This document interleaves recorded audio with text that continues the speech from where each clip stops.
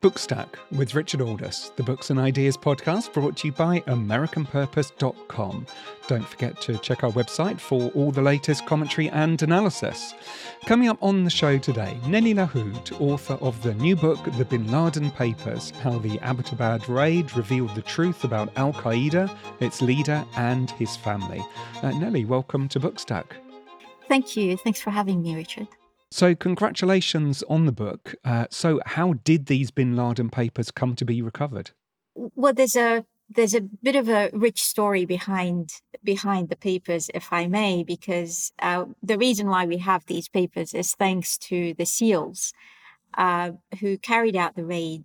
And at a certain point during the raid, when they discovered the electronics and the computers, on the second floor, they asked for extra time. Their mission was supposed to be completed within 30 minutes. And they ended up asking for this additional time.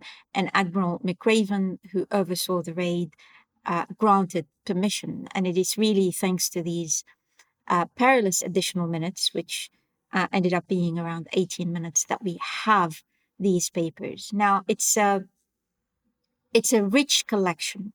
And it's all available online for all researchers to know.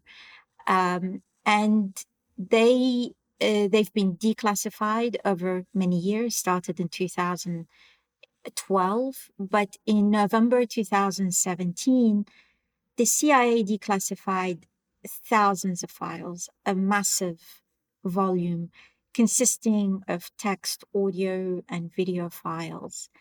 And I must have clicked on thousands of files before I determined that the text files were the most important. And with the help of two research assistants, we systematically went through all the text files, nearly 97,000 files. Most of them turned out to be newspaper articles and other materials that are publicly available. But within the text files, we also found Al-Qaeda's internal communications, nearly 6,000 Arabic pages. And these are really Al-Qaeda's closely guarded secrets. They were not meant for public consumption. Yeah, I mean, as you say, that story about their discovery is absolutely fascinating. It's how you start the book with the quick thinking of the SEALs on the ground, recognizing that this was something that was really important. They'd been given just 30 minutes to get in and out, but just asking for that extra crucial few minutes to gather this incredible material. I mean, as you say, it's an archival treasure trove that otherwise we would not have had access to. Absolutely. Yes, we are very, very fortunate to have these papers. And it's thanks to these additional minutes. Now, a lot of the way in which you came to work on these was when you were working as a civilian researcher at the Combating Terrorism Centre at West Point. I mean, tell us a little bit about how you conduct your research, how you actually go about disentangling, as you say, this vast array of different sources in different formats, completely that are a completely unorganized fashion. Yes, this all started, my history with the document started back in 2012 when the Office of the Director of National Intelligence, the ODNI, declassified the first batch of documents. There were about 17 files at the time, and they declassified them through the Combating Terrorism Center at West Point. And at the time, I was working at the CTC, and I led the study that accompanied the release of these documents. The letters are, though it's a vast collection, and we have a lot of materials, as I said, about nearly 6,000 Arabic pages, they're not really straightforward. To start with, they were not written for public consumption. And the people who wrote them, Bin Laden and his top associates, they wrote these letters and assumed that their interlocutors knew what they were talking about. So there's a marked difference between their polished public statements and their letters, which were often written in haste. Now, it was necessary for one person to read all these papers, because sometimes clues in one letters, or vague references, I should say, in one letters, could only be deciphered after recognizing and deciphering other clues in other letters. You really need to connect the dots between the various letters in order to put them together. I have to say, I'm very fortunate that my research background includes, and mentors include, historians, political scientists, and philologists. And analyzing Arabic texts has always been central to my research. And so this has come in handy when I to say the least. Yes, that was very helpful. And it is striking that, I mean, one of the first things that you decide is that actually the translations which had been done when the CIA initially released the documents were inadequate. So these are the book is based on new translations, much of which you've done yourself. That's correct. I mean, the Office of the Director of National Intelligence, the helpful thing that it did is that when it declassified documents over several years, they categorized them. So the researchers knew what was internal documents, what were internal communications, and what were the secondary materials that they were reading. But they also provided translations that were also, they're all available on the websites. And frankly, I found them to be inadequate. Sometimes they were incomplete, and on occasions unintelligible. Now, to be fair, my sense is that the intelligence communities prioritized what is called actionable intelligence, meaning looking for names of individuals who may pose a threat, a security threat. So on that front, I think they probably did a good job, because many of the names that I came up in the letters, when I Googled them to find out who these people were, I would find out that they've been subsequently captured following the raid, which I think they must have done a good job in this respect. But in terms of content analysis, I found the translation to be very poor and inadequate. So I relied on my own reading of the Arabic papers, and that made them more intelligible. And as you consistently point out in the book, one of the good things about these papers is that they have been made available publicly, that anyone can go on to the various websites that you cite in the book and follow up for themselves. So that there is a sense that, you know, this important material, you're working on it, but it is also out there for researchers to work on for generations to come. Absolutely, and I very much hope that students will do that in the future, as well as other analysts. So yes, they're all available, and the bibliography in the book makes it really clear in terms of the documents that I cited and so on. So hopefully, as I say in the book, it is the first systematic analysis of these papers, but certainly it will not be the last. And did you get a sense of what had been held back? I mean, you do make the point that, for example, there are some explicit images that were found on computers that were held back, that, for example, for obvious reasons. But did you think that there was any serious intelligence which you wouldn't have, which you were not able to see? It is clear from the letters that some of the letters were either destroyed or not recovered. Now, the CIA, when it declassified this large volume of papers that I mentioned earlier, they did say that this is everything that they're going to declassify, but they held things back. Now, I don't know. I did not benefit from having any conversations with the CIA about the collection. To be honest, I'm not really sure that that there could be, because a number of the letters, I found them to be quite serious, for instance, in terms of plans for future attacks. So if they were really going to hold back on some sensitive materials, I wouldn't have expected them to declassify these letters. So it's very difficult for me to say what might have been their reasoning.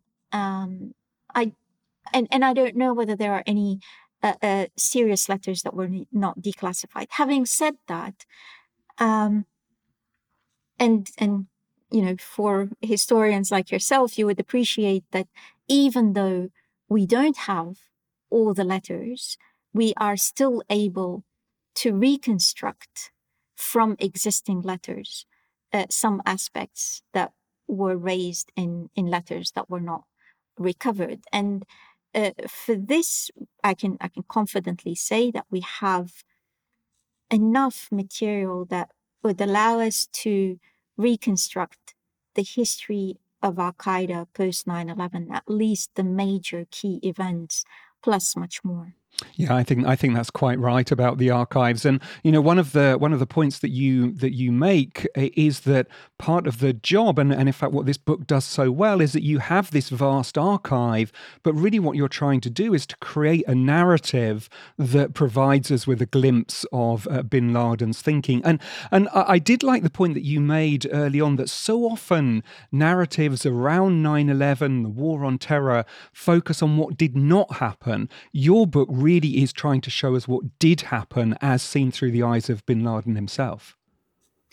This was, I guess, the most daring thing about the book, because I decided at a certain point, when I began to realize that quite a lot of the history that we knew about Al Qaeda, or that was reported, did not really occur, because the papers did not corroborate what was reported. I made the decision that I was going to treat the papers as a collection in their own right, meaning I wanted to reconcile the papers with the papers rather than reconciling the papers with what was already known. So, as I say in the book, there may be certain gaps that I was not able to fill, but I chose purposely not to fill these gaps with the existing secondary materials, because they got it wrong on so many issues. I'm not gonna, I would rather provide an authoritative account of what happened rather than provide the complete account that is not as authoritative as the account that is based on the papers.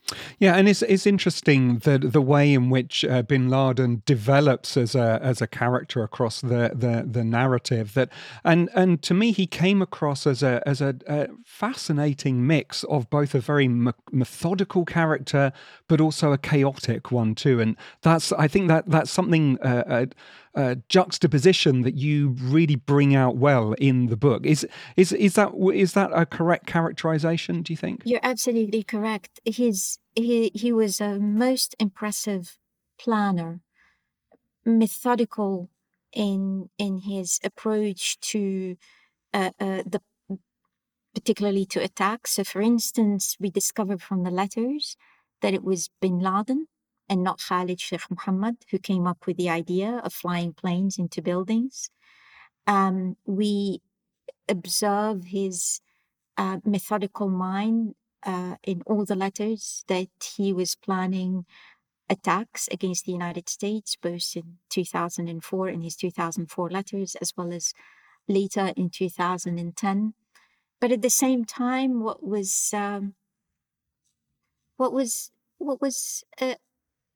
most surprising to me is his lack of understanding of the limits of terrorism, what he could achieve through terrorism.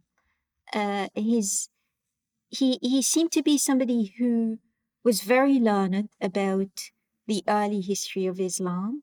He followed the news, no doubt, but his understanding of international relations and of how the world system operates is sophomoric at best. Yeah, I found that really interesting actually, because you show how he's very learned about Islamic history and culture, but actually surprisingly shows little interest in the history, the culture, the philosophy of his enemies in the West. That even though his own letters emphasize the need to know your enemy, his actual interest in, say, American history is actually very slight. That's correct. And in fact, the main part that interested him, and here he largely gets it right despite some inaccuracies. He wanted um, he wanted to reach the American public. He did so firstly through the 9/11 attacks. He thought that it would be the Americans who would take to the streets following the attacks. They would uh, uh, they would rise up and protest. They replicate the Vietnam War protest, and they would call on their governments to withdraw from Muslim majority states. This was the primary objective of bin Laden and Al Qaeda, firstly through the 9/11 attacks, as well as other subsequent attacks that his group fortunately could not deliver. So he identified the real source of power, and towards the end, by 2010, we find him having, if you like, a restrained admiration of the American people, describing them as the original source of power in the United States, and he really wanted their vote, but he didn't understand that through 9/11 attacks, he delivered the opposite. He wanted the United States to withdraw its military forces from Muslim majority states because he was convinced that the jihadis could defeat autocratic regimes in those states if they get the chance to fight them on a level playing field. And that was his objective throughout. The opposite happened. The American public stood by their president, and they ended up, the United States went to war first against Afghanistan, then in Iraq, and bin Laden and his associates had not planned for this. They calculated that at most the United States would retaliate through a limited airstrike in Afghanistan. But they did not plan for war. And so when the war was launched, Al Qaeda was left without even a plan A. And the story that occurred, or what happened to Al Qaeda after 9/11 was absolutely not the objective that bin Laden had anticipated. And there is that tension that you demonstrate in the book, really, that runs throughout the entire period. That on the one hand, they identify, exactly as you said before, this need to strike within the United States and Europe, but on the other hand, as bin Laden is constantly reminding his supporters, and again, as you mentioned there, that he's constantly saying, look, the Russians were defeated in Afghanistan, the Americans were defeated in Vietnam, the French were defeated in Algeria, and by and large, this was done without the need for those kinds of external strikes. So there is this strategic tension, if you like, that really seems to get to the heart of things. And that's what we were talking about earlier. His ability to assess international relations and the limits of terrorism was highly deficient. Although, do you think that the fact that he's thinking about the French in Algeria and the Americans in Vietnam and so on does at least show some kind of historical sensibility, trying to think about how great powers are defeated? Sure. No, that's what I said earlier, that he did have he did have that partly right, but he didn't expect he didn't anticipate what it means to be both attacking the Americans on their soil and at the same time calling for their love and sympathy. Um, it it he badly miscalculated on that front. But you're right. We find him by 2010. He's making these comparisons much more thoughtfully between what occurred after 9/11 and the Iraq War, and he calculates how many soldiers, and American soldiers, that is, were lost in Afghanistan and Iraq compared to those who um, who were lost in Vietnam. And he, he, though he never said mea culpa, that was a mistake, and continued to refer to the 9/11 attacks as victories, he came to realize that the 9/11 attacks were a failure. And that's why he opted for, towards the end, we find him in 2010 coming up with a completely different plan that would, again, touch or um, trying to seek the support of the American people. Now, in 2010, he became convinced that Al Qaeda would come to an end if it didn't change its strategy. And the reason he thought that is because, in the wake of US led invasion of Afghanistan and the collapse of the Taliban regime, Al Qaeda never recovered its ability to mount international terrorism. So by 2010, he wanted to achieve what he called a balance of terror with the United States. And this time he wanted to destroy 30% of the American economy by sinking some of the largest oil tankers exporting oil to the United States. Now, he did his homework on that front. There is a limited number of these vessels in the world. There's about 730 of them, and each one of them carries up to 2.2 million barrels of crude oil. And his idea was that Al Qaeda would carry out simultaneous attacks, targeting oil tankers along several shipping routes. And at the time, in 2010, the United States was still reliant on importing oil. And as we said earlier, his plans were highly detailed and methodical. He thought of everything. The surveillance methods the operatives should follow, the type of wooden boat they should purchase, the precise volume of explosives that they should prepare.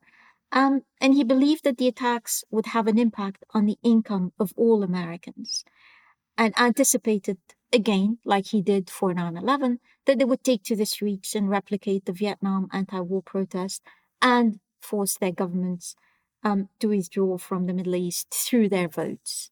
Now, fortunately, because of the raid, and I suspect because the raid not only did it eliminate bin Laden, but because of the papers, I suspect that they were able to uncover the whereabouts of the operative who was tasked with overseeing these attacks, and he was captured sometimes, I think, in July or August, after the raid, a few months after the raid.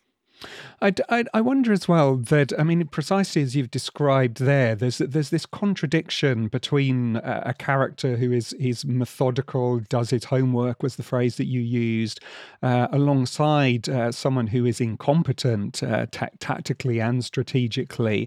The one thing that you do say is consistent is that he does seem to be somebody who was sincere about his ideals and beliefs. In other words, that the book does show that whatever we think of him, that he was pretty much saying the same things in private as he was saying in public. That's absolutely correct. I expected, when I first started reading the papers, I expected that at a certain point, I'm going to find something in the letters that would undermine him in the eyes of his supporters. and I didn't. And despite everything that we might conclude about bin Laden, his supporters would find nothing in the papers that would incriminate bin Laden. He he sacrificed his fortune for the cause in which he believed. He wanted to enhance and ameliorate the well-being of fellow Muslims, particularly those in states that are run by autocratic regimes. And he never at any point considered compromising his jihadi principles in return for, say, a deal that would find him, in exile at a country, living comfortably, and so on. At no point did he ever entertain such thoughts. And yes, he was killed as somebody who remained committed to the cause until the very end. Yeah, and I wonder about that sense of the cause as well. I mean, you tread a very narrow path at the end of the book. You point out that correctly that most Muslims do not sign up to the violence as Osama bin Laden wanted them to, but you also point out that many do share his disgust about the regimes in the Middle East that he tried to overthrow, about the Western governments which have propped up many of those regimes. So I wonder, what do you think that this means for the Middle East and for the West, including the United States today? Well, I hope that some of the letters, or parts of the letters, would present a different understanding of how Al-Qaeda's terrorism was mounted. That we're not dealing here with people who were, as it was put at some point, that they were coward and extremist, and they hate our democracy and freedom and so on and so forth. Clearly, this was not the case. In terms of bin Laden and his associates' objectives, when it comes to airing the grievances of what happens, particularly in the Middle East, and that they spoke the language of grievances very well, and they were sincere about it. They were very sincere about it, as I discovered in the letters. Now, it's one thing to be sincere about this. It's another how to go about and delivering change. And this is where I think bin Laden failed mainstream Muslims on so many levels. And one of the things that also surprised me is that he continued to think of himself as mainstream. He continued to think that he could count on the support of mainstream Muslims. And when he would write in his letters that the Muslim public is repulsed by some of the attacks carried out by jihadi groups in the name of Al-Qaeda, he himself was repulsed by these attacks because he thought of himself to be part of the mainstream, which is, again, the contradictions between somebody who is such a methodical planner and at the same time delusional on some issues. It becomes confounding. So to your point, I do hope that that the United States and various other countries would learn from these papers, and perhaps the U.S. policies towards the Middle East would change. I mean, it's the when bin Laden speaks of autocratic regimes stealing the wealth of their people, he's not mistaken. The fact that that he ordered 9/11, it doesn't make these other issues to be irrelevant. So the book is The Bin Laden Papers, How the Abbottabad Raid Revealed the Truth About Al-Qaeda, its leader and his family. It's written by my guest, Nellie Lahoud, and published by Yale University Press. But for now, Nellie, congratulations again, and thanks for joining us on Bookstack. Thank you very much, Richard. So that's it from us this week. Don't forget to check our website, americanpurpose.com, and to leave us a review on your podcast app. The show is produced by Damir Marusik. Do join us again next week. But for now, this is me, Richard Alder, saying thanks for listening.